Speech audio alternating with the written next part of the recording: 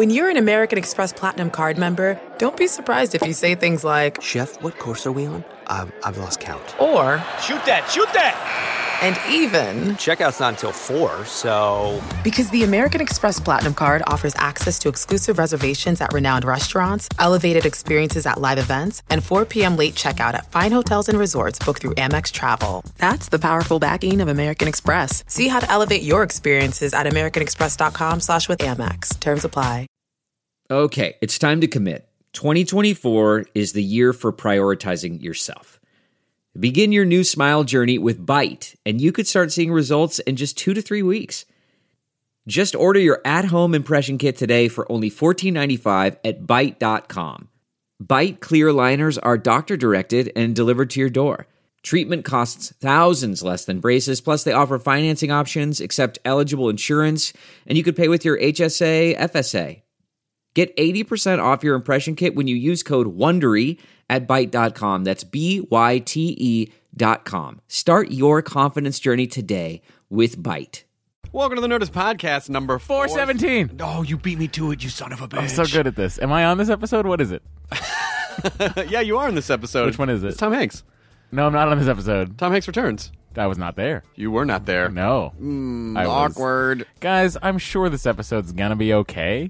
Well, now you're on it. How about that? Now you're on it. Okay, you just weren't in it when Tom Hanks was there. Actually, you know what? I was there. I was just so nervous. I didn't say didn't say anything. You didn't say anything. How was Tom's return? Fantastic. Yeah. He's the best. Did he miss me? Listen, somewhere in his heart, Yeah. he probably missed you. But the thing is that, Jonah and I were a little nervous because when we did the first Tom Hanks episode, I sort of feel like, fuck, we covered it. Like, we really, like, that was... Yeah, you covered his 30-year career in an hour. Yeah. Okay, I'm not saying that. There's nothing else to talk to All Tom right, Hanks okay. about. All right, Matt. Yep. All right. Yep. Okay. Yeah. Well, I think if I was there, it would have been a better episode. You be the judge. Up next, Nerdist 417, Tom Hanks. Wait, what about the sponsorship? Oh, who's our sponsor? Oh, you're so excited. Look at this little monkey face. He's so excited. He's so cute. I love sponsor. Look at this little monkey. I love sponsor. This little monkey loves Squarespace. Oh, do I ever? Yeah. How much % off are we getting on Squarespace if we use the code Nerdist? It's a free trial and 20% off Boom! using the offer code Nerdist10. Nerdist 10, It changes guys. every time, So yeah. the Like code Ben is 10, but Nerdist Nerdist 10, 10. but you're getting 20% Squarespace.com. off. Guys, let's talk about this. Squarespace, let's fix that, all right? I want it to be Nerdist 20, but it's not. It's Nerdist 10. It's Nerdist 10. It's Squarespace if you want to build a website, blog. Oh, I know all about it. Squarespace is great. I listen to How Did This Get Made. Would you stop pimping other podcasts? I'm just saying, if maybe you want to listen to somebody talk about how crappy a movie might be, you go over to How Did This Get Made? You have a good time. Jason Mantzoukas, delightful. He's not on Twitter. He refuses to join Twitter, but I find him enjoyable. So if they were building Especially a website... if the guys over there were building a website, they would use Squarespace.com. Of course they would use That's Squarespace. called bringing it around. Of Starts at course. just $8 a month, includes a free domain if you sign up for a year. They have an amazing support team that's 24 hours a day, 7 days a week. Every design automatically includes a unique mobile experience, so you don't have to worry about porting your site over to mobile versus the desktop. It's seamless. Yeah. When you decide to sign up for Squarespace, make sure you use the offer code Nerdist10, get 20% off to show your support for the Nerdist Podcast, and then build your fantastic quality website or blog. That's Squarespace.com. Use the offer code Nerdist10. Oh, Tom Hanks is up next. I'm not there. I am sorry that you weren't there for Matt Myra is writing on my At Midnight show, and beautifully, I might add. Yeah, the rehearsals and the run-throughs have been really great. So he sacrificed the Tom Hanks episode to help me further my career, which was very kind of him. At Midnight premieres October 21st. Yeah, I mean, it's only fair. You helped me get a career. So. Well, yeah, but you listen. I may have provided an opportunity, but if you weren't funny and smart and talented, then you wouldn't be up doing other things. So. Yeah. You know, it's you earned everything you have, Matt Myra. Where's Jonah? Sick. You texted me this morning. I know, poor guy. His throat's all shredded. He probably picked it up in Phoenix. Oh, maybe traveling. Yeah, and a bottle of vodka. You'd think it would kill all the germs. Wait, you'd think the germs couldn't survive in Jonah's bloodstream. But here we go. Oh, by the way, Captain Phillips is Tom Hanks' movie, which we saw, and it was fantastic. Of course it was. You know why it was fantastic? Tom Hanks and a New England accent. Yeah. Fuck Yes. Captain Phillips, it is actually based on a true story, not in the way that Hollywood tries to loosely say that things are based on true story. It is actually based on a true story. Yeah, it's like an episode of Law & Order, ripped from the headline. There's no Lenny. There's no Lenny anymore at all. Let me ask you about the Navy SEALs in the movie. Yep. Do they do cool stuff? Of course they do cool stuff. The Awesome. military looks awesome in Captain Phillips. And Tom's great, and we had a great time sitting down chat with him again. And here you go. Captain Phillips opens October 11th. Here's the Nerdist Podcast number 417. Tom Hanks returns! Does the theme song play now? Da-na-na-na-na-na. Or did it already play? No, it's about to play. Oh. Have you never listened to a podcast? No. 417 episodes. Dick. I'm glad you weren't there. I was there. Why would I listen? Maybe I'll listen to this one because I wasn't there. Now you'll just listen to yourself do the intro. Enjoy the 50-minute intro. Now entering Nerdist.com.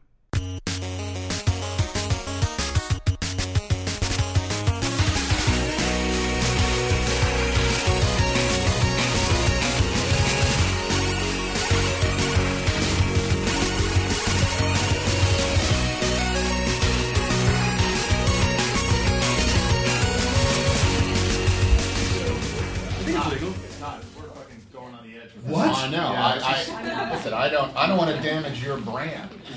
I do plenty of that myself. Nor do I want to be like the guy who is on the TV show too often. No.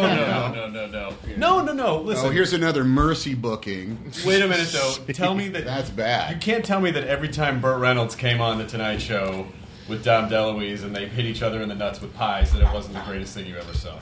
Well, but look, there were only 3 channels, there were only 3 networks, you know. So, but by the way, that was the coolest. You probably don't even remember when I was a much younger kid and Johnny Carson was still in New York. He would come out to L.A. for just like 2 weeks in the summertime. And that's when all hell would bust loose. I mean, that was like, oh, we got to, I'll be up watching Johnny. And it was 90 minutes long, by the way. He did an extra half hour. So it's just like attention spans? Yeah. How about What's that? I'm sorry, I checked out. They would have they called it the book slot because the last guest was always somebody who wrote a book. And Johnny would talk to somebody. Oh, so you wrote this book? And oh, yes, it's very interesting, Johnny. It's very interesting.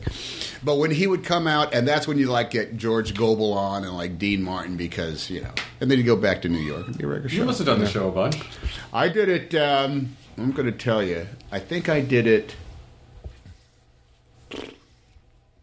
I only think I did it twice with Mr. Carson. I did it once with. What's the name? Big. Probably you had to go on for Big, right? That was huge. No, the first time I did it was actually on Bosom Buddies. Oh, my God. Which was huge. It was like all of it, like everybody on the show, like Peter was like, oh, my God, Peter Scolari. Of course. It was like a big, big deal. And I was on the night before we shot the show. It was on a Thursday night after we did a bunch of camera blocking, and then the next day we shot the show, and it was like I was still like, I was on the Tonight Show. Was Johnny nice to you, or was he sort of that weird sociopath that everyone just He was very nice to me. Very nice to me. Yeah, he always wanted his show to be funny, and I think the only time if you were out trying to be funny. He was on your side. But it was weird to be that moment where I'm shaking hands with Ed McMahon, and I thought, I'm shaking hands with Ed McMahon. Then you sat down in that chair, and you saw Johnny Carson from an angle you had never seen him before. Oh, the side of his face. You saw the other side of Johnny's face. And it's weird. He didn't look like Johnny Carson. He looked like some guy, weird. That, the part was on the other side of his head or something like that. It was man. That's a high country. Someone should do. I feel like there's a movie because I feel like there was a whole. They allude to it the PBS special they did about Johnny Carson, which was great. But it's just there clearly was a dark side to that guy. Well, how can not be? Consumed much like you, consumed by a show. Yes. The power and the pressure to it. But also, I think the place he held in the zeitgeist. Nobody holds that sway. There's nobody who is in some brand of like social media in which the entire country talks about what they saw in Johnny Carson last night. Yeah. That doesn't exist anymore. It was really that there was a standard thing. Did you hear Johnny's? Hear the monologue last night? That's what you just say. Did you see the monologue last night? And if you did, you remember the good jokes, man. Yeah. This is amazing that you're doing this. These press days must be like. How do you function at the end of the day? All right, dude. I'm going to tell you. I have fought tooth and nail to have a human face on this, because when it is truly gruesome, it robs you of the soul. Because usually it's like you do the classic press junket where you will sit down and you will do 47 6-minute television interviews in a row, and that is backbreaking and it is brutal. And then you'll do 9 round robin, tables of people screaming questions at you. That's just brutal. So I have fought in order to. It's a long day, but it's not merciless. Oh, that's good. I guess when you get to a and certain you have point. rewards. Like the Nerdist podcast. Yes, we're a delicious mint in the middle in which of the there's day. no performance. It's just sitting around talking about life. Well, your pod. Hold on while I open up this cold beer. Good. I'm going to sip on my cold beer. Cut to Tom Hanks is shirtless and he's on the balcony. He's screaming at people. Hey, press checking babies. You just start answering questions like it's the sequel for Bachelor Party. You're like, no, it's Captain. Now, whenever you do this, you have to go through the whole phase about answering questions about every other movie you have ever made. That's all, When you did you ever think when you did Turn Hoots that you'd be doing this thing? Yes, I foresaw this exact moment. As a matter of fact, I've had powers of clairvoyance since the age of 5. It's what kept me going through Turner Now, and Hoops. That's look, exactly if you right. had the energy and you wanted to have fun, you could actually make a bunch of charts like at Kinko's. Oh, I've done. Oh, And when someone asks you that question, you go, well, look here, I've mapped it all out. I'm going to Europe, and I have a yellow and a red card in my. You got to go to a soccer, the football club, and so I have a yellow and a red card in my breast pocket. And if I don't like the question, I'm going to paint the journalist with a yellow card. And so that means if I pull out another yellow card, that means it's a red card, and the interview is done. So you got to do anything to entertain yourself, and also to enforce your self-imposed rules.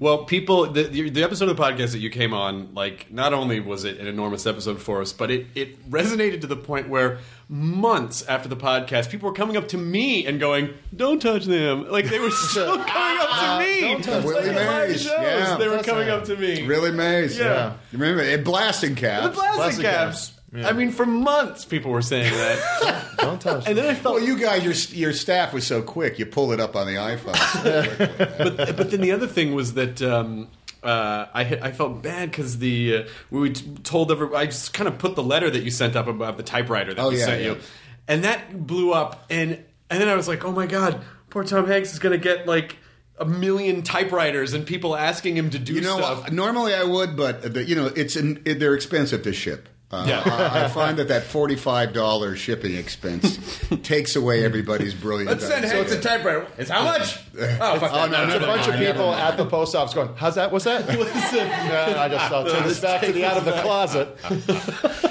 We use it in order to build an additional room.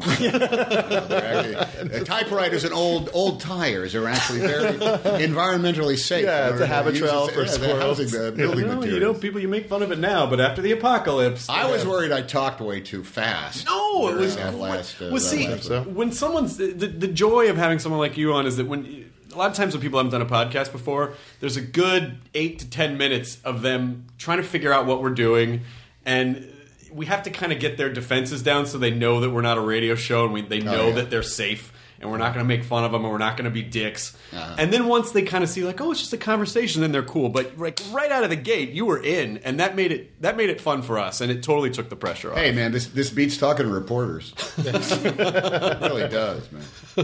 What has been the common question lately? I'm going to tell you, it's always the same, and it doesn't matter what movie you're doing. It doesn't matter who it is. What was the biggest challenge of making this film? Water. Out of all your films, which one is most like you? Which one are you most? There is, and this is a classic. This is what I love more than anything else. And for some reason, it's almost always somebody from Australia who starts off the interview, usually on camera like this. So, Captain Phillips,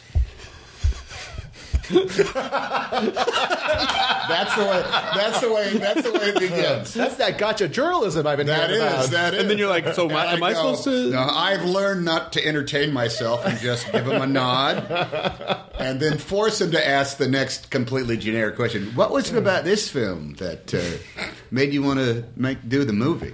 And I always say, well, I am a professional actor, and this is what I actually seek to do. Then it's all downhill. Interesting. This is the other one. This film is about heroes. When in your own life have you been a hero? Everything sounds like a seventh grade book report. It is. Yeah. It's, you know what? I saw these old Edward R. Murrow Person to Persons from the 1950s, and there he was. Probably hating this gig, Edward R. Murrow did, and he's interviewing. They put cameras in Marlon Brando's house not long after he'd won the Academy Award for On the Waterfront. And can you imagine 1950s technology? How they even were able to light his house and get trucks and cables and cameras there. And so there's Edward R. Murrow in a studio smoking a cigarette, and there's Marlon Brando playing the bongo drums. And even Edward R. Murrow said, "What is your most challenging role, Marlon? What was it about your latest film that attracted you to it?" Even the great Edward R. Murrow was asking. Yeah. Well, if you're going to be an entertainment journalist, here's the questions you're going to ask forever. I'll tell you, I don't know what I would. I'm trying to think, like, what would I do differently? And I think we have the benefit of we can talk for an hour, so the conversation can have ebbs and flows, and it can be very, like we're just hanging out. But if you can only ask someone 6 questions, and I go, well, okay.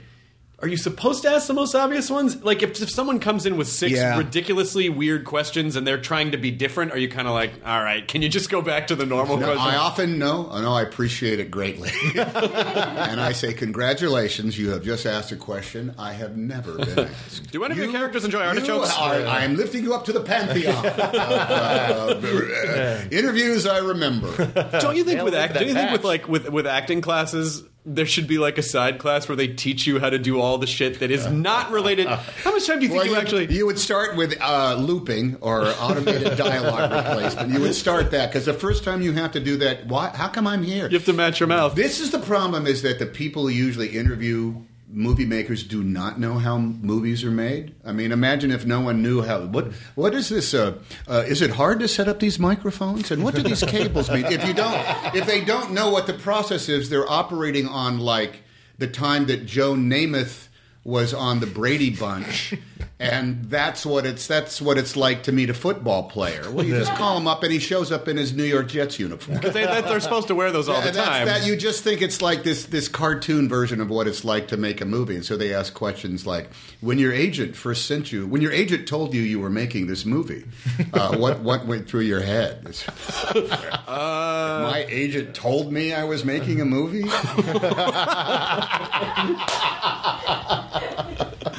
Well, it's all that and like the second unit stuff. Like even like the first scene of Captain Phillips, you're ruffling through papers and there's a folder. Yeah. And I don't know, my first thought was like, if someone told me to just do that and make it seem natural, I don't think I could just rifle through papers without being like, am I doing it? I don't know, am I doing it? Not only that, that's also like the first day of shooting, which is like everybody feels like the actors feel like they have huge gloves, like 4-fingered Mickey Mouse, and you feel so artificial and so fake, and you are trying to rifle through papers. They're the most dramatic. And then you got it. You don't let your guard down until the 3rd day, because that's when you start ragging on each other and goofing around a little bit and just trying to behave. But it's none of that. It's like acting classes always train you for like the Oscar scene. They never train you for the press. They never train you for the second unit stuff. They never train you for just standing in the background and trying to look natural. They don't train you on how to get up from a table in a shot. Because this is how everybody would normally just get it from a table, right?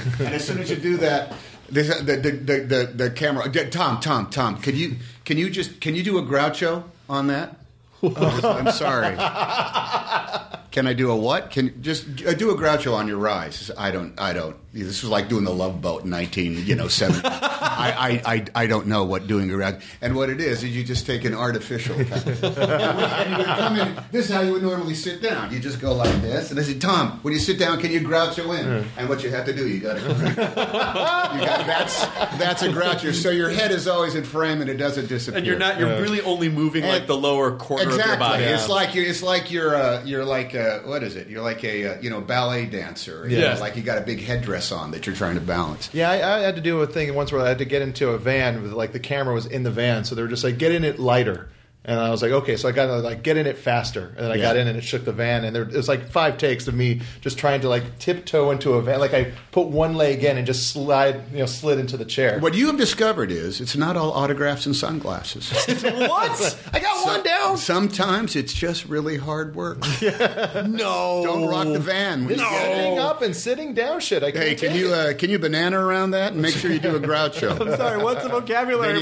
Please give me then hang a baby and you're out of your light. Can you Zeppo and get out of here? I don't think. I think when I was younger, I always thought, man, it'd be really great to be an actor. And then as I got older, I'm like, I like hosting stuff. Acting to me, you spend so little time actually doing the part where you're acting, like where you're really getting to, this is what I do as an actor. And most of the time, sitting in your trailer, having to say stuff a million times the same way or different ways, and then doing all the little behind stuff. Like, it doesn't really seem like you actually get to do your thing that often. It's an acquired skill. You got to learn the racket, And there's that's why so many actors are nuts, man, because they sit around all day long waiting to do their bit, and then, okay, the sun's going down. You got to get you on the horse. The horse is a little steady. Don't worry about it, but we got to get the shot because otherwise we're not going to get it. And remember, and you have just witnessed your family being burned to death. And please weep openly. Weep. You're crying. You're crying. You're crying. Wait, are we shooting now? Turn. We can't see your eyes. We lost the light. We lost Great. it. Thanks, man. Thanks. Well, we've been out here all day long, and you've been in your trailer making phone calls and having sandwiches brought to you, and you're not ready to cry. We've lost the shot. We're not going to get the light. Oh, man. That's why, sooner or later, we all go stark raving nuts, man. Do you think that... Well, how do you stay sane? How do you not go crazy? You just figure it out after a while. You temper your day. There's stuff that you do not do because sometimes you don't leave the set because it just takes forever then to come back and all the concentration is lost. It's a marathon, man. You just learn how to pace yourself in every way. I have dodged phone calls. I've done conversations. The family was going to come. I said, do not come today. Just don't come today. Because I won't be able to pay attention to you. Yeah. And I don't, it's, you just have to get into this kind of like odd zone and stay there. And it's you got to figure out how to do it. Okay, I'll drop some names here. Ready for this? Sure. Eva Marie Saint. What? Swear to God, she played my mom in a movie, the one I did with Jackie Gleason. He was my dad, she was my mom. And she is just a fantastic, sweet lady. And I wasn't going to like ask her, foam all over her, asking her questions about North by Northwest or on the waterfront, but she brought it up. Perfect. Which was like, ka-ching. Floodgates open. Hey, I just won the anecdote lottery. And you're like, what was it like when your agent told you were getting that movie? And when your agent said you were going to do On the Waterfront, Eva, what'd you think? And she said that she said, the first time I did it, and it was like just so exciting, it was so fun, and I was always talking to the crew, and I was stopping to say hello to everybody, and all the guys on the trucks were so much fun, and they were so polite, and I guess, and then Elia Kazan pulled me off to the side and said, you can't spend your energy on these guys. You have to be ready for the moments that you shoot. So Eva Marie Saint chastised by Elia Kazan on the set of On the Waterfront, and she's telling me that while we're making nothing in common. That was a good day. That was a damn good day. And I told people, I went home, Eva said to me, Eva Marie Saint, she said the funniest thing to me a couple of days ago at work. She said, so I had... I'm sorry, Tom, what was that first part? I had great dinner conversations after that. I mean, it must be hard, especially if you're... Because it seems like you're still a fan of things. Oh, God, yeah. Some people... I think when people really start to get crusty and crazy and bitter, is just they stop... They're not fans of things anymore. They don't get excited about things. You do have this period when when you start making movies... You go to like the greatest films of all time and say, yes. Oh, dolly shot. Oh, a diopter lens. Interesting. And you're a big shot because you know how movies are made. Then you forget that. You right back to, oh man, how'd they do that? I mean, I was watching this scene. It was on cable TV. It was The Edge, I believe it was called. Was that? Alec Baldwin? Alec Baldwin. And Anthony Hopkins. And Anthony Hopkins out somewhere. What one man can do, another one can do. And I was watching this scene, and I know how movies are made now. And I'm thinking like, okay, it's cold, it's late, they're out in the middle of nowhere. And Alec Baldwin had to have this very emotional scene where he's crying and fighting and screaming. I thought... Whew, man, that's a lot of work, man. That is tough because that's what it was. All right, we're losing the light. Remember, Alec, you're upset. Anthony, you said the lines very calmly. Great. Have you rehearsed it? Okay, let's go. You know what it was like. Because we have to shoot this because the bear should be hibernating right now. And we have another week that we have to shoot with. The suit was pathetic. And man, you got Alec Baldwin had to turn this thing on in the middle of nowhere in a David Mamet script. Not easy to do. Did you ever ask him about it? No, I didn't, but I'm going to because I just saw it just recently. Next time I see him, I said, how'd you do that?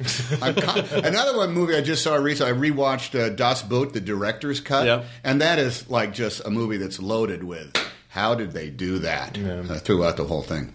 That's a good place to be, is that you still can be at a certain point in your career and still go, wow, what is that? Can I do that? Yeah, How did they where you can't see the tricks, you can't see the mirrors? And I don't know if I could. I don't know if I could muster that thing up there. Like, yeah, happens all the time. I saw that you were doing an AMA today too. I did it already. You did it? How was it? It was so much better than doing an interview. Well, nice talking with you. No. This is not an interview. This is a chat. That interview is when you guys have a list of questions and we only have 15 minutes. I screwed them up because they were going to just have me talk and somebody else was going to type. And I said, I'm going to type it. So they had to do some rejigging and then the page wouldn't reload. And we had to get a Mac because they had a PC. And I always screwed. I don't like PCs. Yeah. And but then once we got going, we did it in an extra 15 minutes because it was fun. That's great. And you get to ignore a bunch of questions. Skip down to the stuff that interests you. Hey, this one's fun. I like that. So if I just go blank, I'm ignoring your question. And you need to skip down to one of the other ones. Or you just stare. Do you ever use are you able ever to kind of use the fact that, sometimes people I imagine are nervous or they're afraid or do you ever use that to sort of get around stuff? No, I try to say, calm down. It's going to be okay. Just relax. all we're doing is talking about movies. Anybody can do that. There's sometimes, though, you get somebody who is like their third interview. And you know that kind of thing where just one part of your face starts twitching? Yes. You're kind of smiling, but yes. one cheek gets this kind of vibrating. It's about thing. to all collapse. It's happened on cameras, and I was just, it's all right. Don't worry, don't worry, sweetie. It's gonna be okay. It's gonna be okay. Well, it's nice because not everyone. It's funny that some people are just actors and they don't know how to be personalities or have that sort of they're just comfortable being characters. Yeah. Well, this is it's an acquired. I can't say enough how much an acquired skill this is to go off and be genuine because they poor Berkhad Abdi, the guy who plays the main terrorist Musi. He's been to media school. They put him through media training. I mean, the studio did. To teach him how to, respond to interviews and what to say. This is like being prepped by, debate planners or something like that. If they bring up the snap question, make sure. You think that there is some way to perform through this, which there is, but it's exhausting and it's horrible. It's just better to try to, come up with, tell the truth come as close to the truth as possible to telling it without giving up too much. Which is hard, man. It's a beast. Whenever I'm watching junkets, though, I always try to figure out, like, this was in the last half of the day. I can see it. I can absolutely. I've watched him just out of that fascination, man. Let's just watch this, man. Look at this brutal thing that's going on here, and then you can catch him on a. Let me tell you this one story. Did I tell this on the first time? I don't know what it is. All right, it was about we were doing the press for Saving Private Ryan. I don't think so. All right. A movie that did not need us to do press about it. It was, it was instantaneous right off the bat. And the last thing we needed to do was go off and explain what was that? What was the Saving Private Ryan? That's the last thing we needed to face. So, and yet there we did. We had like 4 brutal days out in Pasadena, and we were all there, and it was a standard thing. It was 1 million TV interviews, 1 million round tables. And I was probably on my 36th straight 6-minute interview, and somebody came in who I knew. I had met her. I knew her from outside of show business. And I said, "What are you doing?" He said, "Oh, I took this job a while ago. I really like it." "Oh, so what is it?" "Oh, this is what is this interview for? What's the outlet?" And she said, "Oh, this is for Planet Hollywood." I said, "Oh, I didn't know Planet Hollywood had a show. Is it like a show? Is it on where you do entertainment stuff?" No. This is just an interview for Planet Hollywood." I said, "The restaurant?" He said, "Yeah." "Well, how is this an interview for a restaurant, Planet Hollywood?" "Well, it plays." "Where?" "In the restaurant." Mm-hmm. "You mean while people are ordering cheeseburgers and buying, this is playing on some monitors somewhere?" She says, "Yeah, it is." And I was very polite to her, but I kind of went quasi-berserk about, "Look, guys, we're trying to talk about a movie about World War II and the D-Day line. I don't think it really helps us to be playing on a monitor in Planet Hollywood. Right. I mean, what's going to be next? Are we just going to be that kind of like thing? And what's this for? Well, this is for TGI Fridays. You'll be up on you can't I'll even have tell some of the what's tequila going on. poppers. Oh my God, he's dead! He's dead! I don't mind. I will talk to outlets. I will talk to TV shows. I will talk to people who have like a report on the news. But I just don't see giving 6 minutes of my time so I can play where someone cannot hear me in a busy fast food touristy restaurant. This is for a monitor inside an elevator for a really nice parking That's structure. right. Well, it would be like doing interviews for the cabs in New York City. Exactly, yeah. Here's Tom Hanks talking about the horror-filled experience of a real-life victim of pirate hijacking, Richard Phillips. And they just basically take the part where you go, "It was a really trying time," and then they cut away. That was Tom Hanks. Talking about this. Yeah. By the way, make sure you check for your valuables before you exit the cab. This is Tom Hanks saying, "Make sure your cell phone's in your pocket." That's brutal. Don't be pirated. When you board this vessel, make sure you get your cell phone, please. Enough. But we saw the movie this morning. Oh, really? Yeah. Oh, God. What time? Like 8:30 in the morning? It was like 9:30 in the morning. Oh, it was 9:35. Happy little morning experience. There was a lot of construction on Venice, Jonah. Sure was. They're building an overpass. What screening was it? What screening room? Where'd you see it? Sony. Oh, at Sony? Yeah. The big room? They gave us a private screening. Oh. Yeah. But we sat in the front row to make it seem like it was a big Screening screen. room Like the F. Cary Grant Theater? No, it wasn't. Some Cary other. Grant. It was It's in the Thalberg building. Oh, okay. Oh, down there. Okay. Down Yeah. the bottom. Great sound. Those are actually pretty cool. It was Yeah. nice. Yeah. Actually, that's where I saw the movie for the first time. It's fucking great. The movie's fantastic. And the movie is so good. I had to pee starting at the last hour of the movie, and I could not get up to go. You would have missed a lot of getting slapped around. How many times did you get hit when I was in the bathroom? Like 17 times? You come back and there all you see is Kenton Phillips coming off the plane. And no, man! How long was that Tearing up. I was like, whoa. I have flowers. He made it. Oh, look, he's got his glasses back. I know, and thankfully this is one of those movies where it's like, you can spoil the ending because everyone knows how Everybody knows what happened. Yeah. We have gotten a little obsessed with the spoiler culture, I think. Does it bother? Are you a crazy spoiler guy? I've seen Hamlet 8 million times, and I know how it ends. I don't mind. I guess no one wants to spoil the Breaking Bad. Yeah. thing. Did you see it yet? Look, I saw the first 3 episodes of Breaking Bad, and then I put it off to the side, and I will see Breaking Bad in the years to come. You will see it. I will see it. Brian's a friend of mine, Brian Cranston. So, but I have not seen any of them, and I feel like a schmuck. And geez, I missed the first 4 years of Breaking Bad. I'll start watching it now.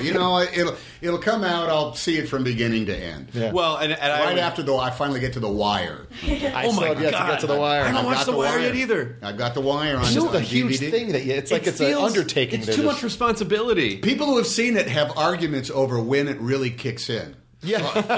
Hang in, because about the 7th episode you get it. 7th episode, I got in on the 3rd episode. It took me 5 episodes to get it. You idiot! Season 3. What?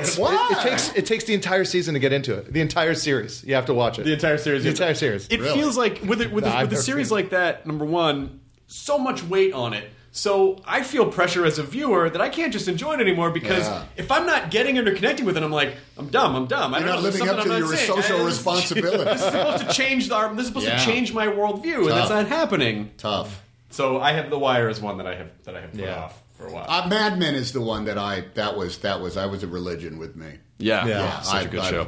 That was appointment TV. Had to be back at the house at 10 o'clock in order to see Mad Men. Can I just? I don't know. Did you want to make a Mad Men comment? Why not? It's also good. Yes. I lost I started watching Storage Wars after you were on the podcast, and sort of fell off when they went to New York. I don't know why. It wasn't as exciting to me in New York as when they were like out in the middle of I did this play in Broadway, and 3 of them came to visit backstage. That's the wow factor. He came. And Brandy and her husband came. They all came together on the same night. I said, "Oh my God, this cast is Storage Wars." I was off to say now. There was words that there was perhaps it's a rumor that some items were planted in the storage lockers. I don't know if that's true or not. I'm not saying nothing. Let's say no. Storage places are sad. I had to go. My parents have a storage place down near San Diego. Now, me and my brother went to go pick up some stuff from it, and the only other people there were just like lonely dudes that seemed like just divorcees.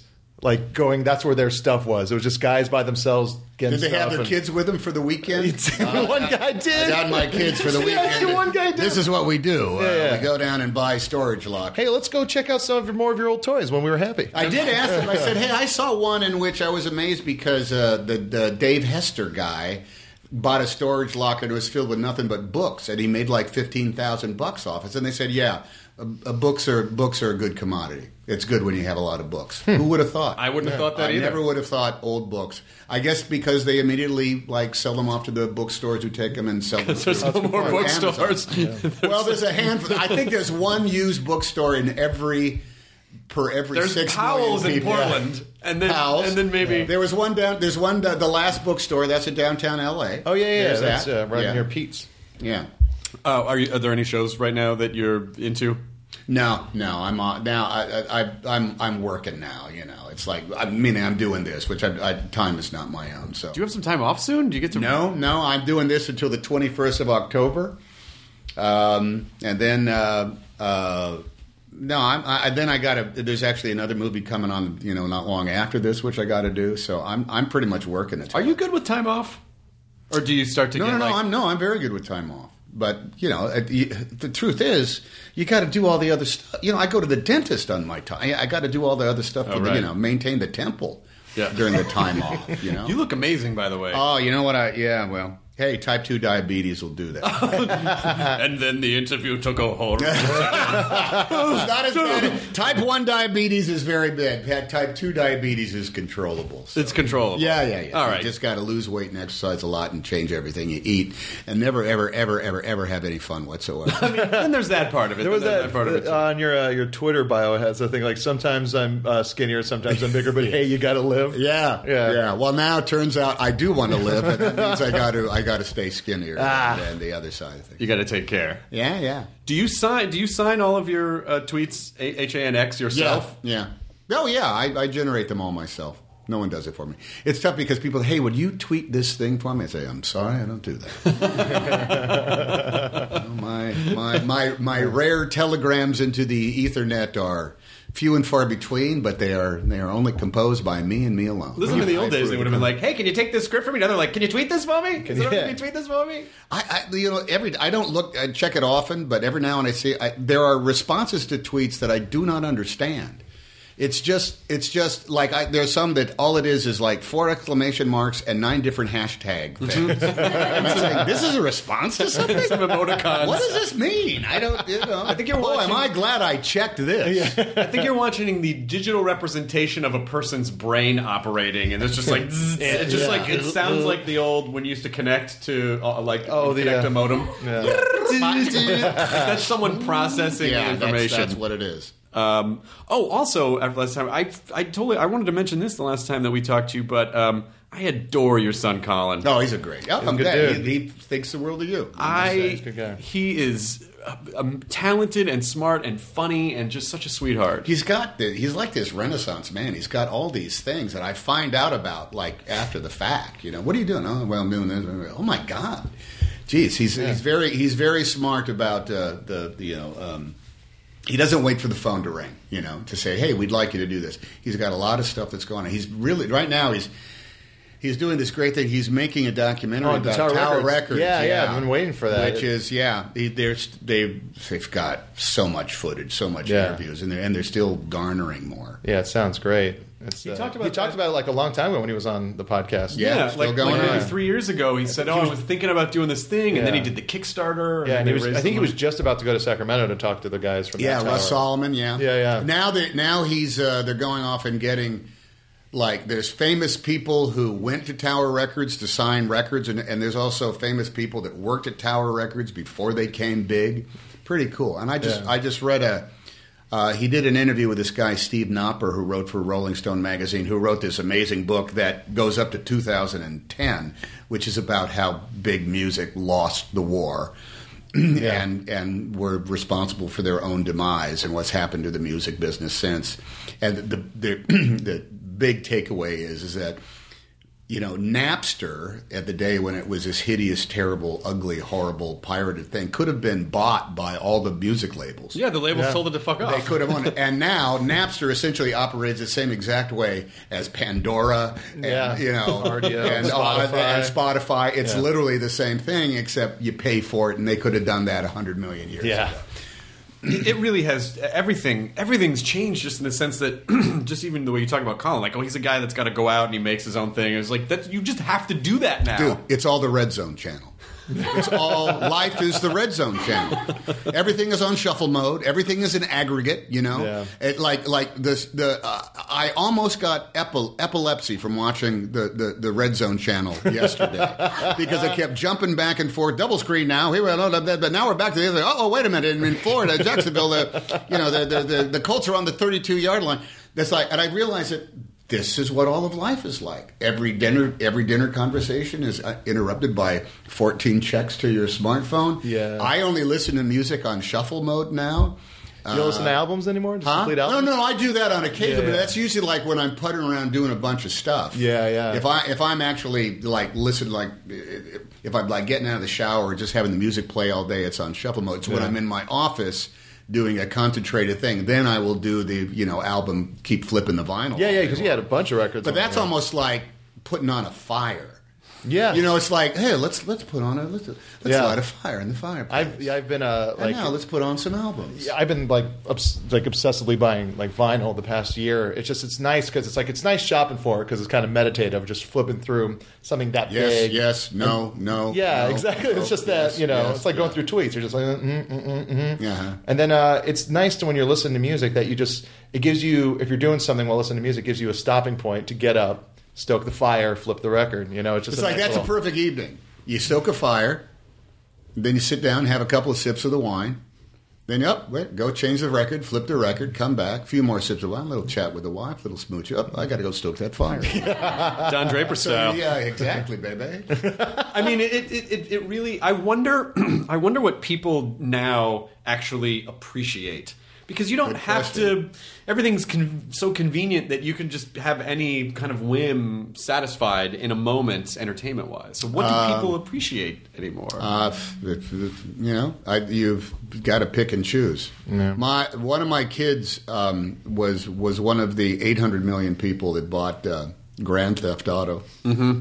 No, I bought 5? Is that what it is? Number 5. Yeah. And every time I poked my head in, I thought, we're going straight to hell. This is it. We're going straight to hell. But he played it. He finally came out and I said, so, how many people you shoot randomly on the street today? I solved it. I achieved all the things. So he got 3.5 days of activity out of it. And now it's done. I mean, it really is everything. It's funny when you go back and you watch RoboCop, like with their sort of idea of like what Detroit was. I mean, that's really what a lot of like what we're expressing now. And it's all like all the fake commercials are like you get to blow up like nukes with your family. We really do. Like now that really has become what we do. There's your entertainment right there. The idea of whatever it is that you savor. It's a good question. I mean, dinner conversation is like don't you do that stuff like we have the phone bucket where everybody has to put phone? My friends did it once. It was the phone stack. Yeah. It puts in the middle so you can even tell when one goes off, but like you can't touch it. You have to cover the whole bill. Yeah. I want to raise the stakes on that and say that every time in that situation someone reflexively checks their pocket for their phone to check it, then they have to like pony up. Even better, yeah. You check your pocket. No. Phone's over there. My ball's itched. My ball's itched. It was a phantom shake. No. Mm-hmm. But I think, and I'm totally guilty of it too. Like I try to feel like I'm evolved, but at the same time, I'm always like this. What are you gonna do? Technology fills up. What is it? It abhors a vacuum, something like that. It fills it up. Oh, well, here's one thing I have never been able to understand. I've never like gone out like for a run or a walk or rode the subway listening to only music off my iPod. People who have earbuds in all the time. All I can think of is that you're missing so much. Even if it's first of all, you might get run over.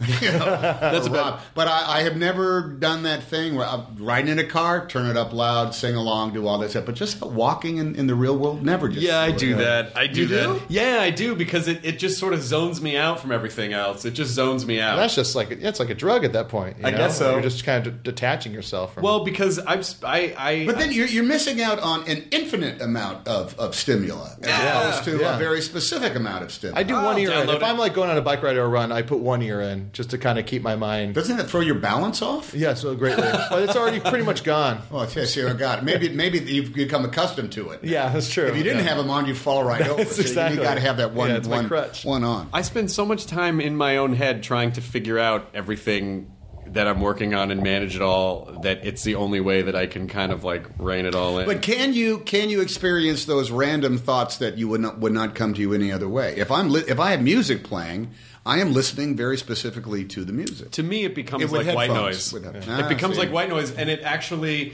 distracts. I knew an artist once who said he would draw while he was on the phone because it distracted one part of his brain to free up the other side. So I don't know. For me, it just sort of turns into this hum in the background, and then that's where I kind of get into my own head. Okay. Most of the time. All right. I'm not sure it's the best way to go. It's what we have become to. Like, I am of the generation that had the TV on all the time. It was never not on. Even if we weren't paying attention to it, it was still on because it's there. You know, we have the TV. Turn it on as we do everything else that goes on in the house. I want to ask you a semi-serious question about being responsible and a mature adult. How do you... Which began 3 months ago. Well, you got 3 months on me. When you're, especially as busy as you are and as much as you work and as into your work as you get, how do you manage the family stuff as well? Like, how do you come home and leave it work at work and still devote the energy that your family needs and not be like, leave me alone, I'm still in my head? Well, look, this is our lives. It's not a unique thing. This has always been my job. This has always been the life and the lifestyle. And there's always been a series of trade-offs. So sometimes you work really hard and other times you don't do anything. You're just around forever and ever and ever. It doesn't require any specific, concentrated task to it. I have learned, quite frankly, that, just because I'm making a movie doesn't mean everybody else's life comes to a halt. So sometimes you got to specifically leave it in the car or leave it in the set and get to school in time to see the kids play. But I don't know any other way to live. So it's a natural order of doing things. And then so you try to be genuine when you come home. Now. That it's an acquired skill. I think there are some times when I worked too much and thought myself way too important, but and thought everything revolved around me. And as soon as you have a wife and enough kids that remind you what a stupid cluck you are, you realize that life doesn't revolve around you quite so much, and you learn how to drop it and pick it up. I think it'd be much harder to be somebody who works at the same place every day and comes home at the same time every day and has that routine that is never bending. I think that would break the entire family. No one would know what to do there. I feel like I agree with you in terms of not having the routine, but there are times I'm like, I wonder what it would be like if just everything every day I knew was going to be this and this and this, and I didn't have to expend any thought about it. I remember doing it once for 2 weeks when I had to substitute for the bellmen who were on vacation at the Oakland Hilton, and I thought I was going to die.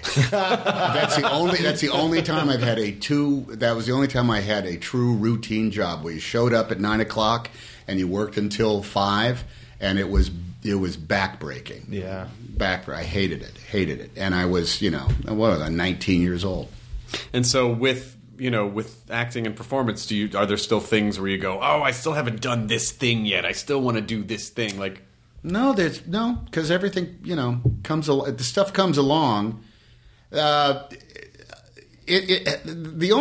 Recently, I did a play on Broadway, and that was one of the first times in a long time where I had to make a specific decision that says I have not done this before and I'm going to take it on. Acting in movies, I've been lucky enough so that enough stuff comes in, you just kind of like, well, I think I know how to do this, I don't know how to do that. So it's a very organic choice. Going off and doing a play on Broadway, it's a huge amount of time, but it was going to be a physical and mental discipline that I would have to learn and did not know. I would have to figure it out, and I had a lot of worries and a lot of concerns about whether I'd be able to do it at all, like literally keep the text in my head.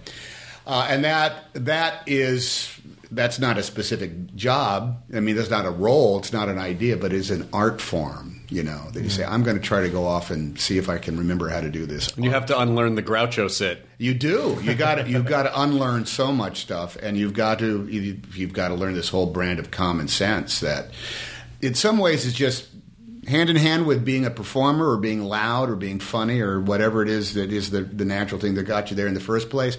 But the other stuff is like a very specific technique. Do you like taking the risks? In other words, when people come to see you in a play, they're like, Tom Hanks is in this play, and there are expectations that they come in with. And... well, that goes along with everything. All honesty, everything is going to have some degree of expectation. It's more about how you yourself feel about the job that you did.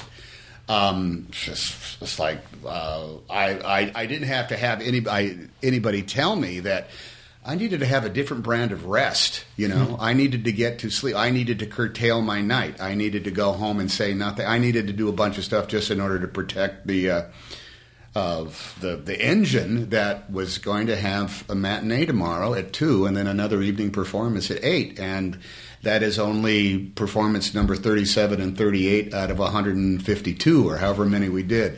So that required a real specific dedication and decision and choice. The other stuff, happens sort of by osmosis. You start pondering the role, and a few months later you start talking about it for real, and then a few months later you start getting measured for costumes, and then it rolls itself out over the course of the making the film. Well, they gave us the wrap-up sign a second ago. Can you believe that? I mean, it just flies by. It just friggin' flies by. It zooms by. The last time my nerd cred was called into question because I forgot to ask you about Mazes and Monsters. You don't have to answer anything about it. Rona Jaffe's Mazes. Yes, Rona Jaffe's. But Dungeons and Dragons is evil and only insane people play it. That's right. A boy who from a troubled family. A troubled wealthy family. Troubled wealthy family. In which he disappears because he got too much into the role-playing game. Yeah. I can't even remember the name of my character. Robbie. Well, Robbie was the guy, but what was the character that he played? Oh, it was, I think it started with a T. I think it's, Thalia or something. Maybe Wendy Crewson was Thalia. I can't remember. Chris Makepeace, Wendy Crewson, me. Shot it in Toronto. Yeah, Mazes and Monsters. We had